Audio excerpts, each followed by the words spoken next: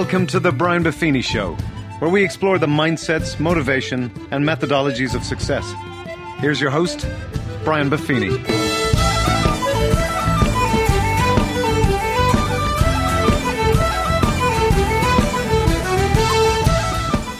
Well, the top of the morning to you, and welcome to the Brian Buffini Show. Very excited to bring to you today a friend of mine, and we go back a number of years. Ken Coleman has been with the Dave Ramsey organization for the past 5 years, and he has been moving mountains over there. You've heard me, some of you, on his Entree Leadership podcast, where they help entrepreneurs achieve the next level of success. And then Ken branched out under Dave's umbrella here with the Ken Coleman Show, and it's just doing awesome. And it's really now Ken's passion here is helping people discover what they were born to do, what Ken calls your sweet spot. He just come out with a brand new book called The Proximity Principle. I'm holding the Proximity Principle in my hot little hand. Ken, I love the cover of this book, by the way. It's kind of a nice feel to it. Welcome to the show. Delighted to have you on to talk about this. Well, it's always good to hang out with you, Brian, and your leadership team, and love your show. And I just love that Irish music. I got to tell you, I need to maybe co-opt a song like that for my show, because it gives me some juice, man. I really love it. Well, you know, you're down in Tennessee, and Tennessee step dancing, that came from Irish music. That's where all that stuff came from. Any good country and western song is just a slightly less depressed Irishman. That's what it is, right? True. I love that. Well, listen, I want to dive right in here today. We've had you on the show before, and I just really want to dive into the proximity principle. It's some great stuff, because the surveys are everywhere to say that most people are going to work every day, and they don't love what they do. In fact, most people kind of hate what they do, resent what they do, find no joy in it, and it's I owe, so off to work I go. So you're taking on a subject. It's almost like taking on a mountain. You know, it's such a huge topic. But the proximity principle is all about this. It's proven strategies that lead you to the career you love. I'd love you to dive into that for us here today. What's fun about this conversation for me today is because you really live this. When I met you years ago, I didn't even have this principle. It hadn't come to me yet. But this is a tried and true process that men and women throughout history have used, and you, more so than anybody I know, live this out with your story, and your audience knows your story so well. I mean, how does a young Irishman come to America with nothing and nobody and rise to the levels? And it was using the proximity principle, which simply says, in order to do what you want to do, you've got to be around people that are doing it and in places where it is happening. What we're talking about here is just, hey, if I know I want to get in real estate, or I know I want to get into medicine, or I want to be a teacher, or I want to be a coach, or I want to be a financial advisor, the best way for me to move forward in that career and keep advancing is by constantly putting myself around the right people in the right places. So the formula that the proximity principle provides people is the right people plus the right places equals opportunity. Love that. I know this. If you and I are sitting around and somebody comes up to us and they come up to us after an event and say, hey, appreciate what you said. I need your help, need your advice. I just can't catch a break. I feel like I'm doing everything I'm supposed to do, but I can't catch a break, can't get an opportunity. You and I instinctively are going to go right into this question process of finding out where are they putting themselves? Right. Who are the people they're putting themselves around? Because here's what I know, Brian. If I'm around the right people and I'm in the right places, all I got to do is stay there, keep getting in those places, keep getting around those people, and opportunity find me. It's not the other way around. Right. So if you're out looking for opportunity, I'm going to tell you right now, you're not practicing this beautiful, simple principle. Right. And so this is how people get from where they are to where they want to be. So proximity positions me where I need to be.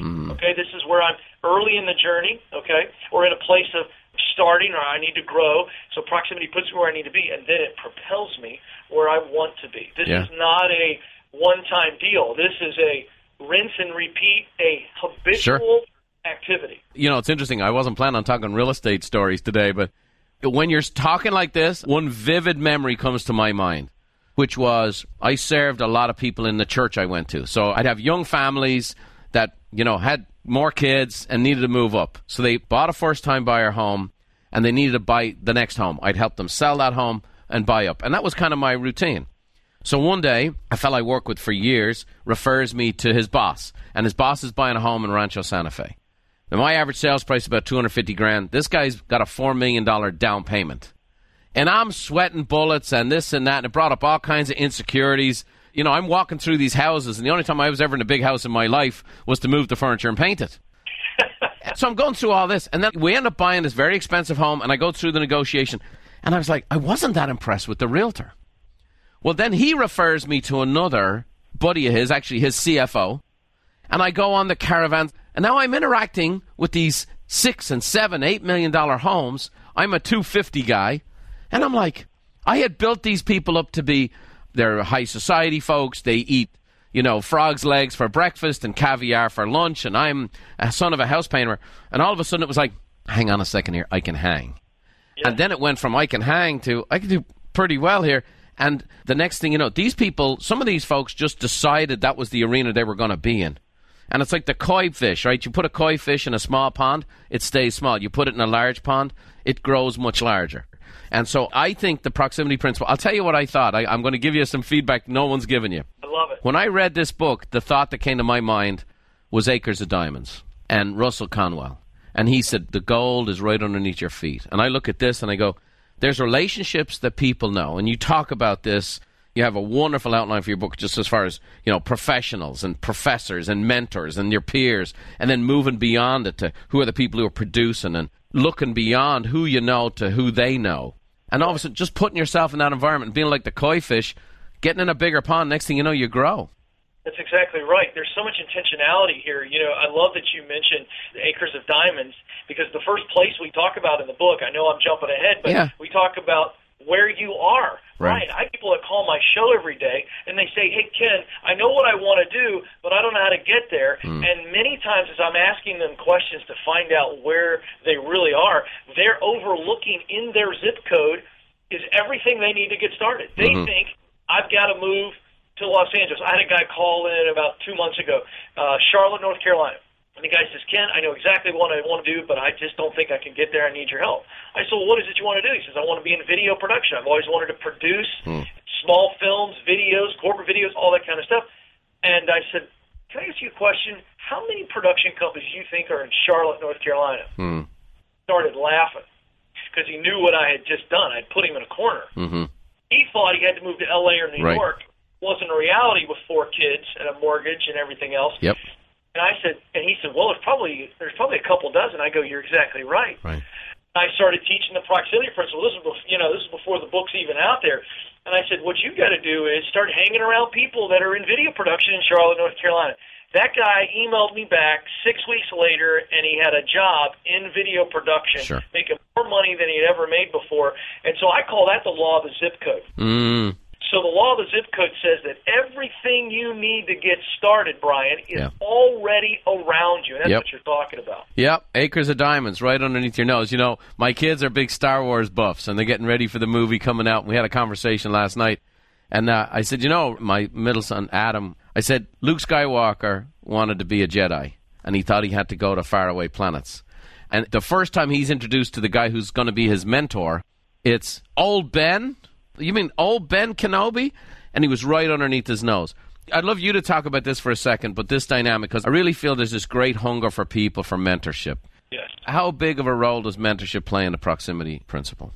Well, clearly I outlined 5 people in the book, and I thought that this person was very important. And I want to point out to your listeners and to potential readers, these places and people that I outline in the book, Brian, they're from my journey. So people really exist. And the mentor was huge for me, primarily because when you're on the hustle and you're going for it, there are going to be multiple times in a week and in a month and in a year where you need to get some wisdom and you need to get some perspective. And those are very different things. What I mean by wisdom is, you know, you've got some fork-in-the-road decisions, or you've got to make some decisions on where I'm spending my time. Should I connect with this person? Is this the right usage of my skill set? You know, whatever it is that you're going through, and you're going, okay, I've got some questions. And you need to be able to sit with somebody that you trust and that you respect. And the mentor is the person that has those 2 key components. You trust them, and you respect them, and that's what allows truth to really get through sometimes when we can't see, 2 inches in front of our face, and you need somebody like a mentor who has the wisdom. They can give you perspective, and they can give you actual wise counsel. They help you see what you can't see. Hey, I remember Brian calling one of my mentors about 3 or 4 years into the journey of chasing broadcasting. I had my own business, and I was making enough to take care of the family, but I was definitely pursuing the dream job, and I was in a season of rejection and a season of doubt. I had been rejected on a few things, and so as a result of the rejection, I was facing doubt. And I had to call one of my mentors, Don, in Houston, Texas, one day, and I was in the driveway, and I hadn't even gone inside to see Station with Kids, and I called him, and I was on the verge of tears. And I said, Don, he answered the phone. I said, buddy, I'm so sorry to bother you, but I need you right now. And he could hear the emotion of my voice. And this is a man who knows me, loves me, and he knows I respect him. I heard him. He changed everything. He said, what's going on? And I said, I just feel like I'm wasting my time, and I feel like maybe I'm delusional, and I need to know. Tell me the truth, bro. Am I delusional, or is this something that's in my sweet spot? Is this something I'm called to do? And you know what? It was so great, Brian, because I was able to be so vulnerable and so weak. And in that moment, I won't share the rest of the story, but he just did 2 things. Number 1, he comforted me. And then number 2, he assured me. He comforted me. He spoke to my emotion that I was feeling. He says, it's very normal. You're not wacky. This is great. I'm glad you called me. This is all real. This is the enemy attacking you. And so this is all real, brother. And then he said, let me assure you, you absolutely have what it takes. You're doing all the right things. Stay in the game. Don't you dare quit.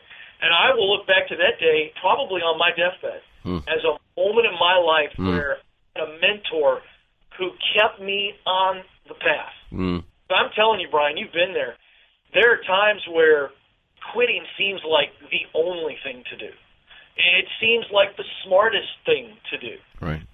Couldn't be any further from the truth. So you need a mentor for those moments, the moments when you can't be vulnerable with anybody else, the moments when you can't be strong, you can't be Mr. Motivational guy or girl and believe in yourself. You just got to be gut level honest. That's why you really need the mentor. Yeah.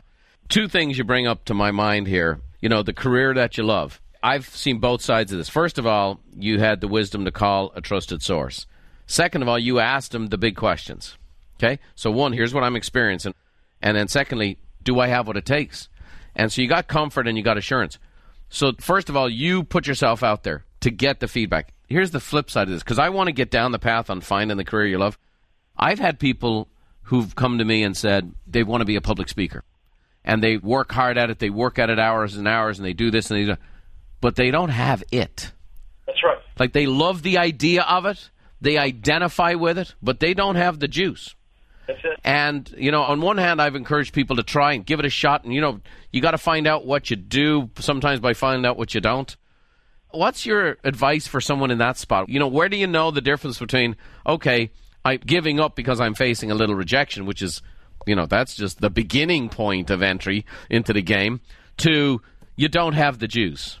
Yeah, that's a really great point. So this is where we talk about the sweet spot. This is my entire methodology. So in that situation, you've got to make sure that you have the talent to pull it off. Yeah. And then you've got to make sure that you have the passion to stay with it. So talent's not enough. Right. You've got to have the passion to really stick with it. So let's take this example. Somebody comes to you and says, Brian, I want to be a public speaker. Well, the first thing I'm going to tell them is you need to go out and start speaking. Right. See if anybody wants you back. Right. Yeah. And how about going speak in some places where you got the guts to say, hey, I want you to honestly assess me. And when I say honestly, I mean tell me. Sure. And so I'm going to point a person in that direction because we want to see, do you have the talent? Now, if you've got the talent, well, we can turn talent into skill. Yeah. We can own talent. Young Brian Buffini had the core communication talent. God gave you the ability to communicate as, let's just picture that as just this piece of clay, a big hunk of clay. That's Brian's ability to communicate. God gave you that. Over the years, you have, like the potter does, taken that big clump, right? And you've gotten both hands around it. You've added some water. Had a few lumps knocked off it. Ugly pieces that we'd never show anybody. My first radio show, hello, come on. Some of my first talks, they are relegated to a woodshed that nobody knows where it is. But what's happened is over time, if you can picture that potter molding that clay, And what happens is this big clump of clay turns into this beautiful, shiny, highly functional piece of pottery, and so we can take talent and turn it into a skill. So in this situation, if they've got the talent, I go, great. Now it's just getting out there and taking the licks, cuts at the plate, if you will, and you're going to hone it. Now, you got to have the passion, though. So why passion is so important is if you've got the talent, and so you know you're good at something, but you don't long for it, you don't desire to do it, then when you get rejected or criticized or overlooked, you won't stay with it, Brian. What I love about the word passion is that it comes from the Greek word, and it's about suffering. Paseo. Suffer. If you're willing to suffer rejection and suffer being overlooked, if you're willing to suffer failure in order to do it, then brother, sister, you've got the passion. So we look at talent and passion. It's got to intersect. If they don't have the talent to be a public speaker, I want to dive in there and say, all right, you may not have the juice or the ability to be a public speaker where you're paid thousands upon thousands of dollars and large people hear you and they apply. You might be better at being a counselor. Maybe you're better at teaching in a smaller classroom. We want to find out where the passion to speak and communicate, okay, we know that's there, but where does it align with what you're actually talented at? And so the person who may want to be a public speaker may be better served being a one-on-one guidance counselor. I don't know, but we have to walk through that process. But that's what the sweet spot is. You use what you do best to do what you love to do most. Yeah, and see what the market says about it, right? And then, like I say, sometimes you find out it's not your vocation, it's your avocation, right? It's not what you're going to do for a living. It might be your hobby. You want to speak and present, you might be teaching at children's camps or Sunday school or something like that. I love golf. Well, maybe that's going to be your hobby or your retirement, that kind of thing. Let's say we're starting with a clean slate. Let's say we had 50,000 millennials tuning in today. They've graduated from college. They've got some student loans. They did some stuff in school, nothing which inspired them into what they're going to do now. And they got a job. They're waiting tables. They're working at Nectar, pouring juice. They're working at Jamba Juice. They're at a barista in a Starbucks. They're doing whatever. How would you help that person start the journey using the proximity principle to find their passion and their sweet spot? Well, the proximity principle comes into play after we've gotten the discovery. So what we just talked about is the sweet spot process, and you really begin to see, what are the multiple things that I want to do? Now we use the proximity principle to get there. When somebody identifies their Mount Everest, it's still scary as all get out because you can see and we get excited about that and we go, boy, that's the dream job, and man, if I had that, that'd be great.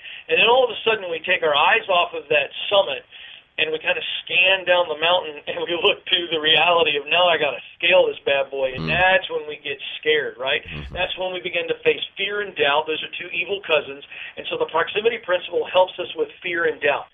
And what it does is it becomes the engine by which we constantly are getting clarity so that we can confidently step out and courageously stay on the path. So let me break that. Tell that young person, okay, let's get a real sense of what it is you want to do. And then before we strike out, if I was going to go climb a mountain with you, Brian, I called you up and said, hey, let's go scale a mountain. The first thing you'd say to me is, oh, my gosh, how much time am I going to have to commit to that venture? That's the first thing you'd say because it's, well, what am I going to have to do? I'm going to have to get trained for this physically. I'm going to have to learn how to climb. So the first thing is if we know the mountain we want to climb, the first thing we got to look at is what do I need to learn? What do I need to know to be able to scale the mountain? That's the first question, okay? Then the second question is, well, how much is that going to cost me? Now, there's a two-part cost, time and money, all right? So how much is this going to cost me with my time and money? I've got this barista job, so I got to make X amount of dollars to pay the bills, so that leaves me X amount of hours throughout the rest of the week, weeknights, or whatever your schedule is, and weekends. So how much time is it going to take me to learn what I need to learn? Use my example so listeners can follow along. Here I am. I've got a company that sells sponsorship to live events. I've got a wife and 3 kids, and I know I want to go into broadcasting. I'm absolutely certain. But I got to figure out how to do this. Well, what do I need to learn? I need to learn the fundamentals of broadcasting. I didn't go to school for it. Still don't have my degree, by the way. And so I got to learn the fundamentals of broadcasting. So I started looking. Who can teach me? And so I look up multiple broadcasting schools in Atlanta, Georgia, and so I go, okay, these are the places that can teach me. How long are the programs? That's how much time it's going to take. These are 6-week, 8-week, 10-week programs. How much are those going to cost me financially? By getting the answers to those basic questions, what do I need to know? That's what I need to learn. And then how much is it going to cost me? time and money. I've got myself a plan. I've got details. Now I'm not so intimidated. Now I go, oh, okay. So what is it going to take for me to sign up for this class? Am I going to have to save money to be able to do that? So that's going to put me out 2 months. All of a sudden we begin to see, okay, these are the next steps.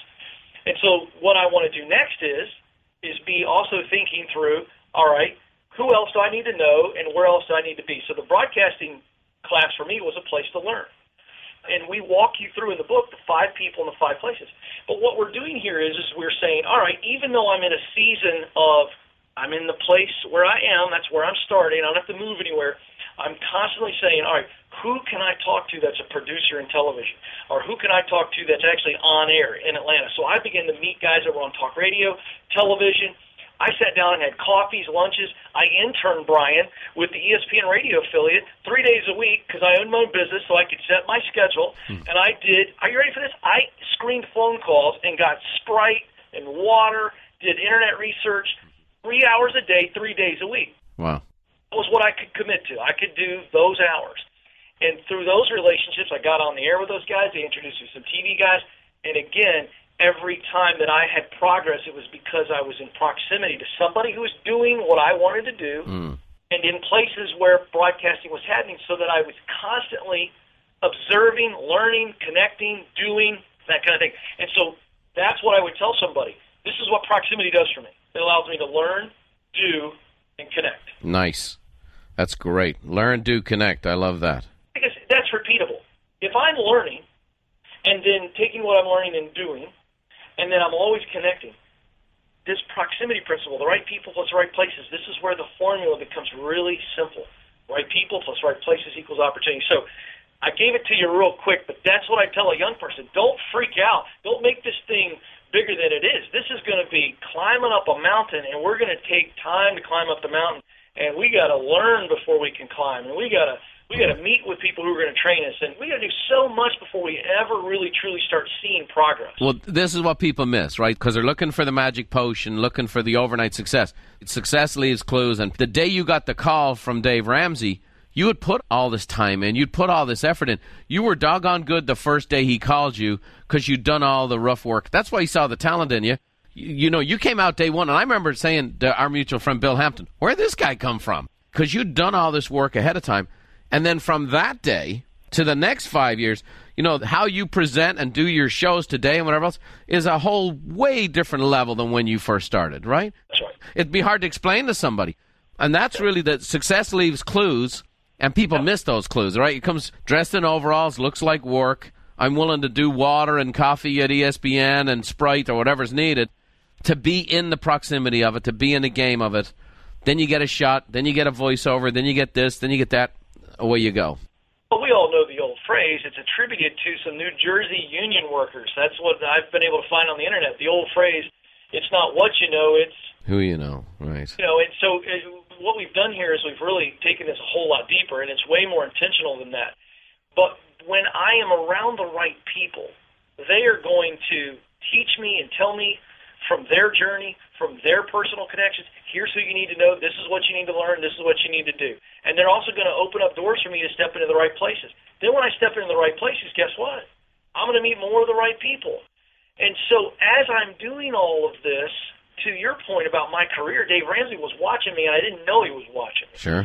I started out doing the Catalyst Leadership Podcast when nobody had ever heard of podcasts. Mm-hmm. And I went to some buddies, you ready? People you know, right? I went to some peers, and I said, podcasting's this new thing. I read about it in Fast Company. I think we ought to be doing it. And they went, well, it's a Fast Company article. It can't be. Let's try it. What is it going to take? And I go, I'll do it for free. And I'll interview church leaders, and let's just glean wisdom from them and put it out. And the thing became a huge deal. That's where I started. But I was in a 4-foot by 4-foot sound booth with no air conditioning, sweating through my clothes, you know, like I was in a greenhouse on an August day in Tennessee. And it wasn't glamorous. It wasn't good. But you know what? It was experience, and I was learning, doing, and connecting. And years later, I crafted this image of a pretty darn good interviewer, but it started by just where I was locally, you know, this idea of the law of the zip code. Where could I start broadcasting where I'm at? I knew these guys at a leadership conference, and I talked them into doing it. Right. And that's the beginning. The very first time I did anything live, Brian, was in this broadcasting school doing football play-by-play on the Internet. 2 people were listening. The kid next to me, wife at home because she's a good woman. I mean, I prepared for it like I was Jim Nantz calling the Super Bowl. Back to those days, to your point, here's what I want people to hear. Number one, I've practiced this. This is not a motivational book. Brian, you've read it. Sure. This is as practical as it gets. And it took me, from the moment that I started, telling my wife that I feel like this is the direction God has for me, and I think it might take 5 to 7 years. You ready for this? The day that Dave hired me was 7.5 years. Wow. I still, as you know, Brian, was in a different capacity than I am now. Yeah. And I paid my dues for 3 years here. And so, this proximity principle, I don't care if you're a starter or a career switcher, or if you're listening, you're going, well, Brian, Ken, I'm very successful right now in my industry. Well, I'd have a question for you. Are you satisfied? You arrived? Because I think Brian would tell you no. And so you can still use the proximity principle to grow your business, to grow your team. This is a principle that the men and women who are on purpose and successful, they are constantly looking for the right people in the right places to hang around. 100%. Coach K does. The legendary Duke coach. He told me every offseason, Brian, he calls 3 or 4 young coaches that he has kind of seen over the course of the season that he admires and he likes what they're doing. He calls them up out of the blue and shocks their socks off and says, hey, I'd like to come fly in and hang out with you for a couple hours and learn about your zone defense or how you're recruiting or your offense. I saw it in a game. These are the greats, and they're still putting themselves in proximity to other people. Well, my brother Dermot is a great networker. And he introduced me to a guy here recently he's the 10th highest paid CEO in America. And so we went and had lunch. And the guy made this offhanded comment on this one different business idea. And I started digging in, and I called him up. We had another conversation. And then I applied it into my own company. And I am having revelatory experiences with my own business that I've run for 23 years because I went to the next level with someone who was one phone call away from my own brother. And it'll impact about a third of the size of Buffini Company in the next 12 months. Well, this is an example of the producer. So we write about this person in the book, producer. And this is being intentional to get around other high performers. Doesn't even have to be in your industry. But, you're wanting to sit down with them and go to school. Who doesn't want to talk about themselves? They're going to say yes. And you show up with a pad of paper and a pen, and you ask them best practices, how they're learning and growing, and you're going to walk away with gold. Brian, my favorite story about the value of being in proximity to other producers are 2 of the greatest writers in the history of literacy, and that's C.S. Lewis and J.R.R. Tolkien. And many people have read about them. They're called the Inklings, but the story goes, and this is all true, that Tolkien was younger than Lewis and had a chance meeting with him and was blown away and revered him. Kind of like when I met you. I was like, I got to hang out with Brian Buffini. And so he shows up. C.S. Lewis is a college professor, and Tolkien knocks on his office door one Monday morning, Brian, and he opens the door, and he's got beer, and he said, I just wanted to come hang out with you. That Monday morning meeting became a tradition where the 2 of them would have beer and talk, and they would exchange notes. They would sometimes just laugh and just fellowship and lift each other. And then, this is the best part of it, this is where this idea of being in proximity to high producers yields incredible results. It went from a Monday morning meeting, they decided to expand it to other poets and other people of, great talent. And it became a Thursday night thing. They would meet at around 9 o'clock at Lewis's house. All these talented people would come together, and there would be beer and pipes and cigars, and they'd all get around in a circle, and Lewis would kick off the meeting, and he'd say, all right, who's got something they want to share? And it was in these meetings that Tolkien brought The Hobbit in its first form. Can you imagine, this idea, he would read chapters of The Hobbit, and they would like it or hate it and tear it apart. It's mind-boggling when you think that the works that came out of this group of people, and by the way, go do the research, people. For sake of time, I won't tell you the rest of it, but just search the Inklings. And imagine if you were this intentional in your life to have a Thursday night meeting once a month with other high producers, and think of how much better you would be, how much better they would be. There's something to this, Brian, and again, I wish I could say the proximity principle was the formula to cold fusion. It's not. I just came up with some different wording. A truth that's been around for thousands and thousands of years. But that's my favorite example. Yeah, well, I'm reminded of the Steven Spielberg documentary that came out last year, and he had the exact same thing. And he had, Ron Howard, and he had George Lucas and Scorsese, all these guys were hanging out together, beating each other around, and, Lucas comes out and shows Star Wars, and they just pump holes into it, and the one guy goes, I have no idea what this is about. You should at least tell people what's going on and scroll at the beginning of the movie. It's like, and again, you can't have community without proximity, and I don't think you're going to have breakthrough without the proximity. A couple things I want to point out at this time.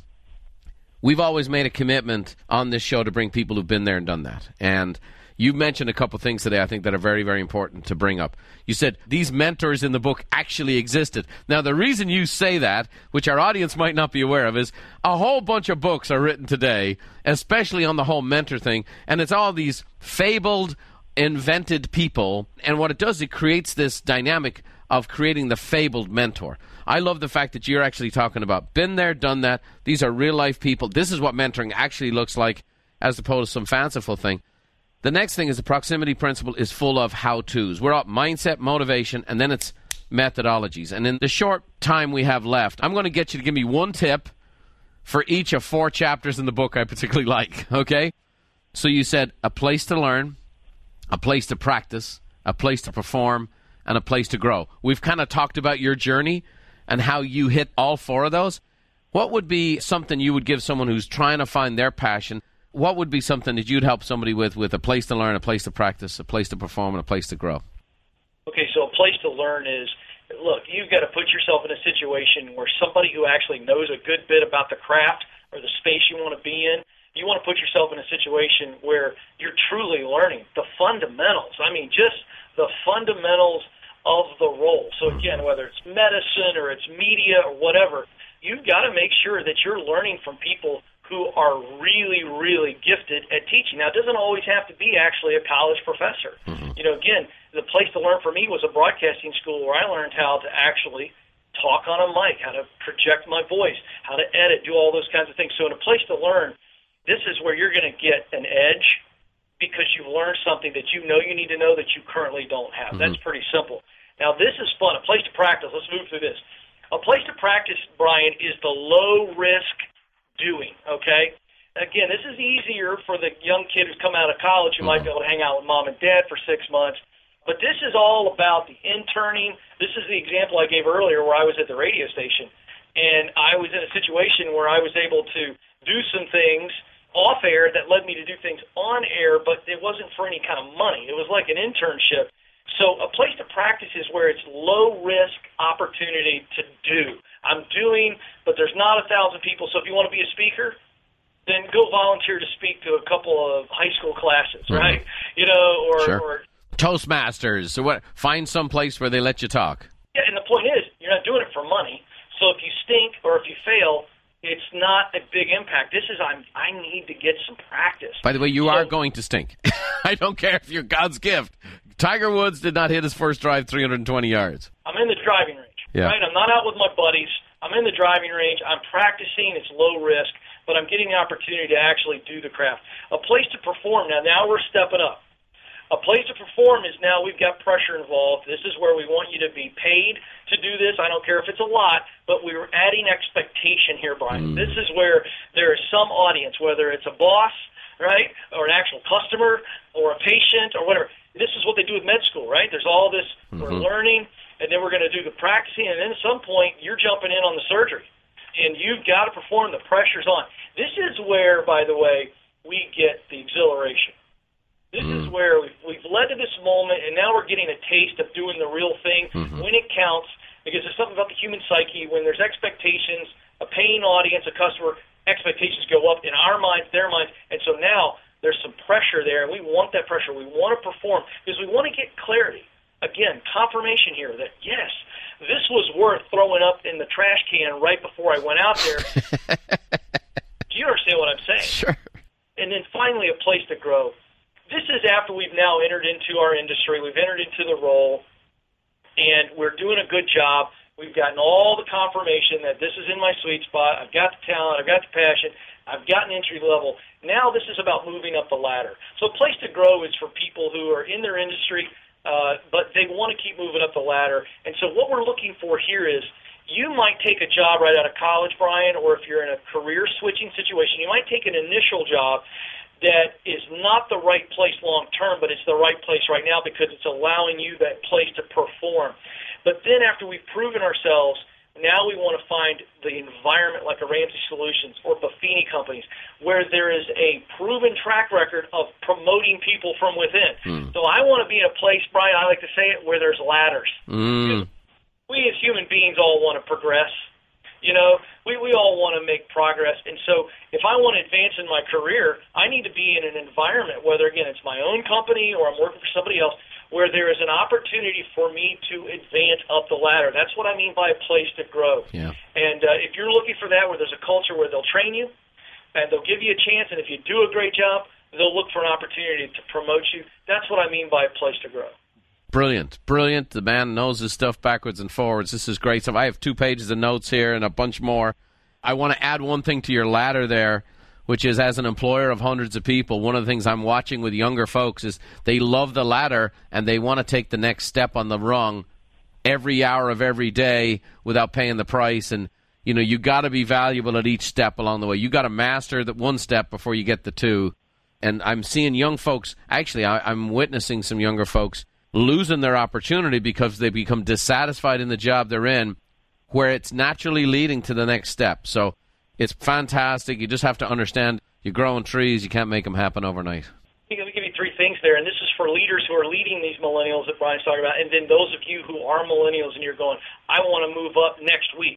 There's 3 things you've got to do in the now in order for there to be a next. And as I say this, leaders, you've got to teach this to your young people because they need leadership or they're going to leave you.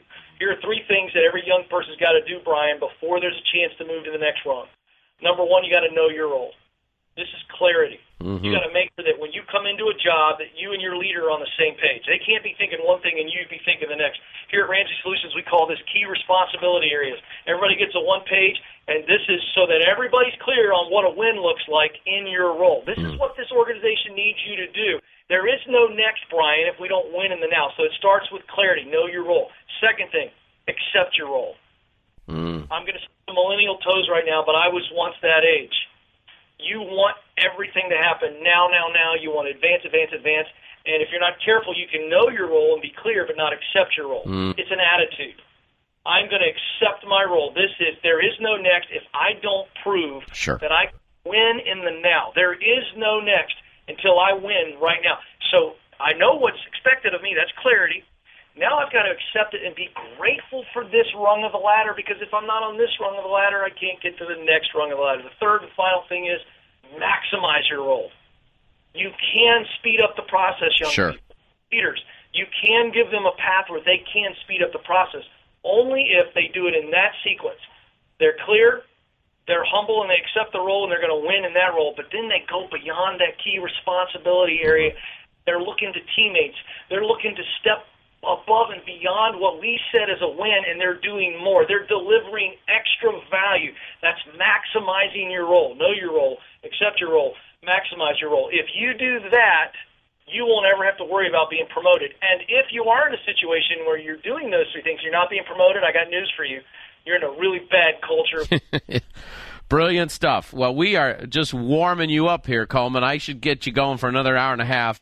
You have just great stuff here. I'm actually going to share with you the highest compliment I can pay is my kids are part of a high school. They got a bunch of friends graduate. I don't do really any talks outside of a Buffini company anymore.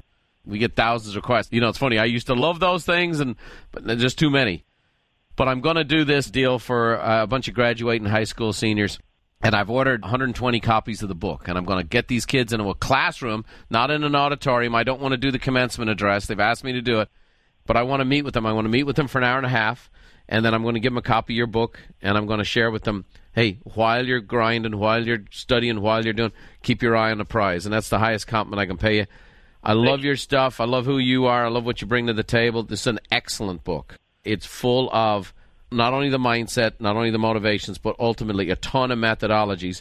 If you don't love the career you're in, how to improve it, change it, and get to the right spot. How to have a transition strategy. And if you're just starting out, how to get on the right track.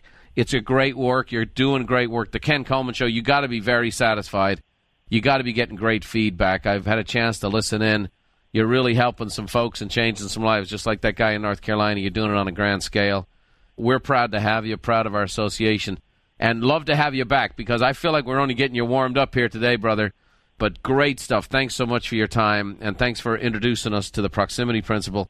And I hope that a whole bunch of folks will find out how to find the career that they love. So thanks for being with us today.